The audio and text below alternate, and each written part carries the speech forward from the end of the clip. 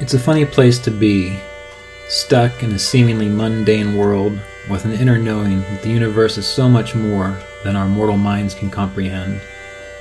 Yet we all have the capacity to know peace and our oneness with the wholeness of life. And through these interviews, discussions, and reflections, it is my intention to share this possibility.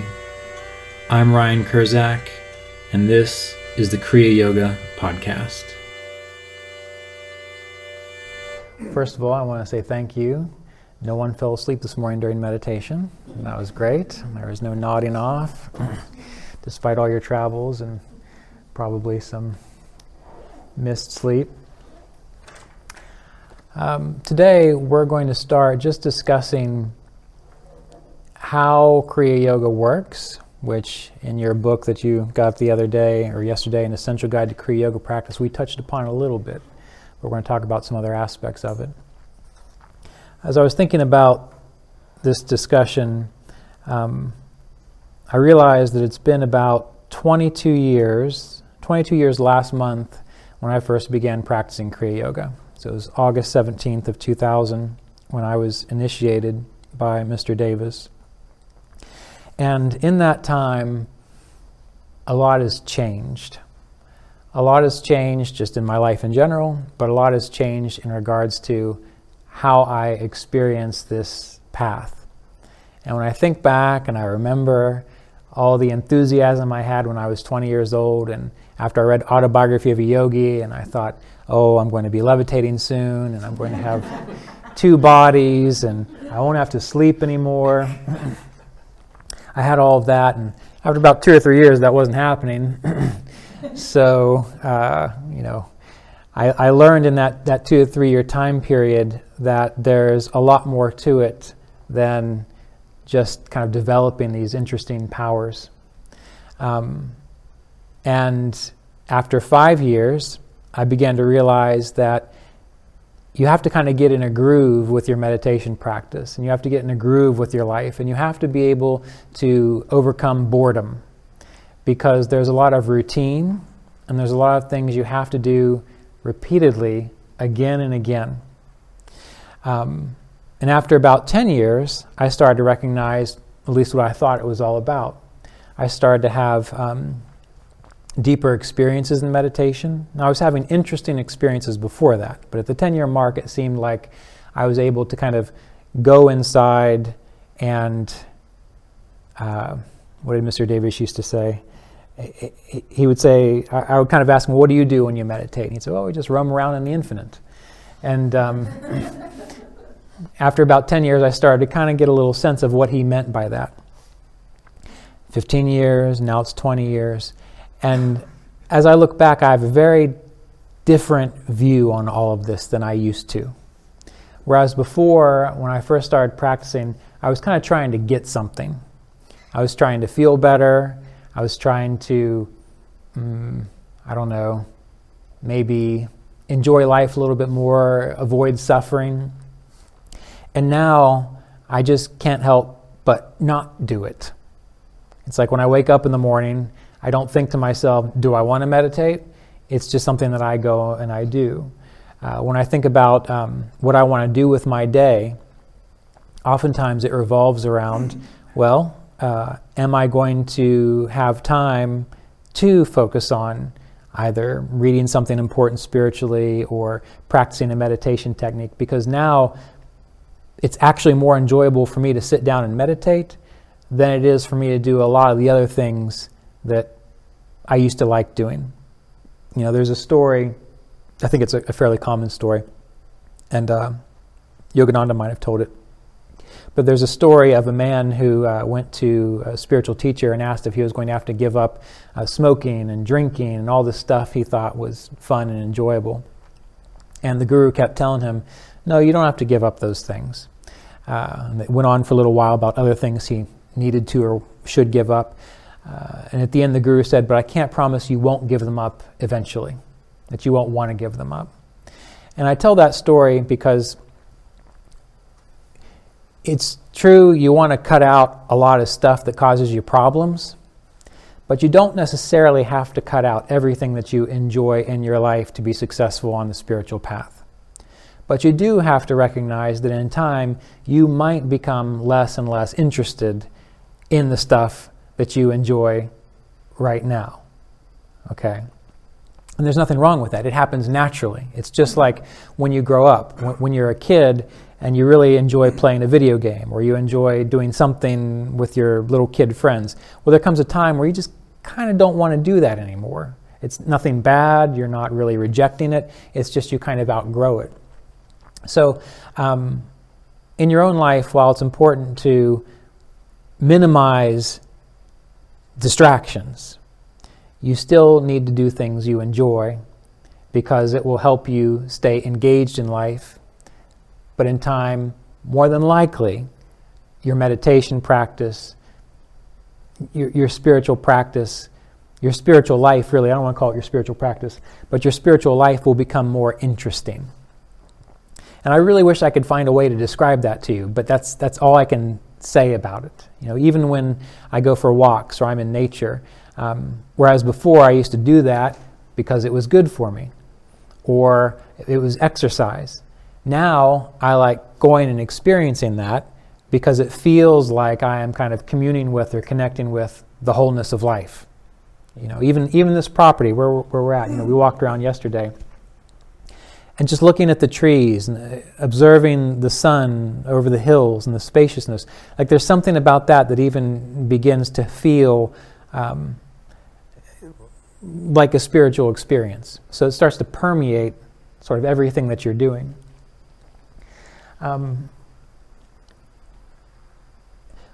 Kriya Yoga is a system that allows you to experience this.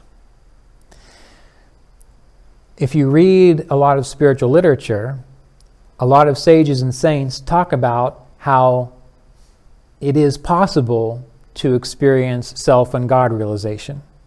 Not as a maybe, not as a if you're lucky, but if you follow a particular path or a particular procedure, you can experience what we want to call self and God realization.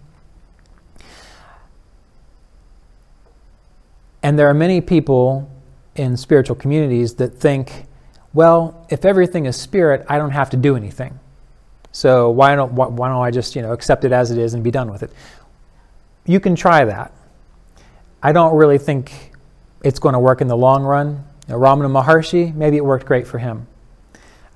Maybe there's a few other people that it happened to, but most of the people I know whom have had what they call spiritual experiences, really all they had was a very powerful, sometimes emotionally charged experience where they realized an important truth, but most of the time it passes. And then give them 6 months, give them a year, give them 2 years. They take on an Indian name, now they think that they're enlightened, but 2 to 3 years later, they're really just behaving in the same way. Now they're just dressed up like they're a spiritual person. And that's okay, it's good for some people, but what I want to encourage you to do, and everyone to do, is take the steps that actually produce the results. Just like if you're going to build a successful business. Sure, you can sit around and wait for a great idea to show up, and you can sit around and wait for someone to give you tens or hundreds of thousands of dollars, but you're probably going to find it more quickly if you start doing the hard work to generate it, if you start looking at other people who've been successful and repeat what they do. So we can do this too. It's important to remember that Kriya Yoga, Kriya essentially means action. Kriya, action. So they're actions you take to experience a state of yoga. And how do we do that? Through the meditation of the pranayama techniques, through the application of the yamas and niyamas. All of these things put together the puzzle of our enlightened consciousness. Because right now, that experience of spirit, that ocean of spirit, it's right here. If you could still your mind and be quiet, you would experience it right here, right now. Ramana Maharshi, he would tell people when they would ask him, what do I need to do to wake up, to be enlightened? And he would say, it's really very simple. Just be still. And he didn't mean just sit there and shut up. that's a good start. What he meant was be completely still. It's done. Inside, still. Now, many of you have probably had an experience of that, little glimpses of it. You can train yourself to experience that, and that is the point of Kriya Yoga practice, to train yourself to experience that stillness. I did a video maybe a year or two ago called, what was it? I talk about holding the mental breath. Any of you remember that? Okay. Well, essentially what you're training yourself to do is, just like when you're in a conversation, someone's talking, and most of the time when people are doing that, when they're talking, the other person is waiting to say something else. It's like they're thinking about what's going on. They want to interject, they want to say things. Well, what I'm trying to encourage you to do is to restrain that impulse. You don't really have anything important to say, so just be quiet. If you notice thoughts coming up, if you notice distractions coming up, the first step is to notice it, to see it, to pull back from it, to release your engagement from it. This is one of the first stages of superconsciousness. Many people think superconsciousness is this mind-blowing drug-like experience. It's not. Superconsciousness is when you experience stillness. And so the first step to experiencing superconsciousness is to be able to step back and disengage from the thoughts and from the distractions. So for example, right now, as you're listening, maybe you're thinking about things that I'm saying, maybe you're thinking about other things. You can be super conscious right now as long as you are able to step back and just observe the fact that you are internally, stuff is going on internally. Do you understand what I'm saying? So that is the first step. Because once you have that first step and you do it long enough, eventually you begin to recognize, oh, I really don't have to pay attention to this. I don't have to get caught up in it. I don't have to be pulled into it. I don't have to get engaged in it. And then there will come a time when you have that realization, and so you are able to just simply pull your awareness somewhere else, whether it's to a meditation technique, to the higher regions of the brain, the breath, you name it. And now you're hitting an intermediary stage of superconsciousness, because you've seen it, but now it doesn't bother you. And you've had this happen in other areas of your life, when you've tried to accomplish something and stuff's going on all around you. At some point in time, you have to say, I don't care what's going on around me, I'm not paying attention to it anymore. And then you focus on whatever you're doing. That is kind of what it's like when you hit this intermediary stage of superconsciousness. And then once you hit what you might consider to be a more profound stage of superconsciousness, that's when you are actually still. Nothing is rising, nothing is falling. If it does, it's just like a little ripple, and then it goes away. And again, I use this same example, and this is a beautiful place to practice this. When you're in nature, and you're observing something in nature, and you're not thinking about it, you're just there with it.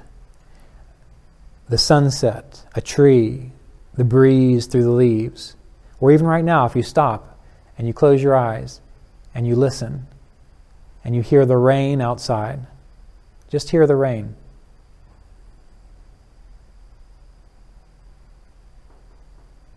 And you hear the little creak of the building.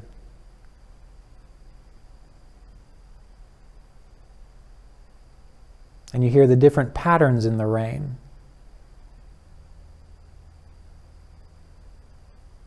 Or the sound of the bird under the rain. The bird's sound under the rain.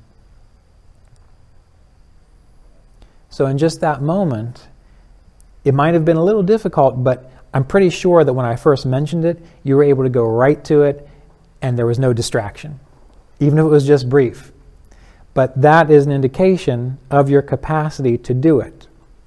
And essentially, what the Kriya Yoga processes train you to do is to extend that time longer and longer and longer until it becomes absolutely natural and you can do it at any time. So in your meditation you practice, with the Kriya Pranayama you practice, with your mantra you practice, but you can do it at any time, just like right now. We can stop. And once again, just stop. Listen to the rain.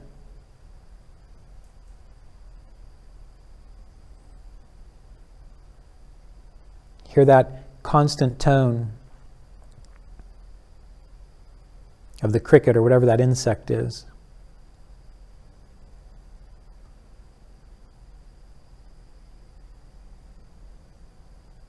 And in that moment, when you are feeling that, you are absorbed in that, you are experiencing a superconscious state. The definition of yoga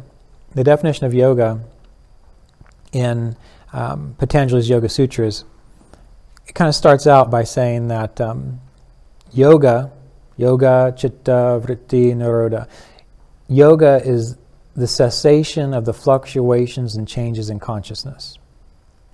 And the key there is that word nirodha. It means like the ending of, or the releasing of. And as we get into the Yoga Sutras, it describes these transformations in consciousness. For example, right now, and most of your daily life, there is a transformation in consciousness where you are identifying with your body. You are identifying with your emotions, your moods, the things that trouble you, the things that you like. It's like if you have a scale, and on this side we have your experience of the world, your experience of your moods, your experience of your thoughts. Most of us are dumping all of our energy and our attention into this side of the scale. And there's this other side that goes up, because there's nothing in it. But nirodha is a transformation that is the opposite of the outward flowing. So as we practice yoga, and that idea of nirodha, the transformation of nirodha, we're kind of dumping our energy back into this other side, and it's like it's pulling our awareness away from the external distractions. And most of the time, again, we have the external distractions are too much. There'll come a time when they are balanced. And that's when you're pretty good at meditation, you're pretty good at your spiritual practice. You're still very interested in the world, but you also enjoy studying your spiritual literature and practicing meditation, going to retreats. But there comes a time when the scale starts to tip in the other way, when you're more interested in the ending of the changes and the fluctuations in consciousness than you are in all of the noise that the world makes.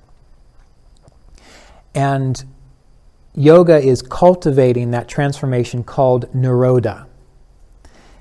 And you really need to think about it with either this idea of the scale or the idea of momentum. Like, where is your momentum going? And as I mentioned earlier, the more you practice, in time the momentum starts to be pulled more and more and more towards this ending of the changes and fluctuations in consciousness, until it becomes like a snowball effect, and that's all you want to do. You understand what I'm saying? And so everything that we do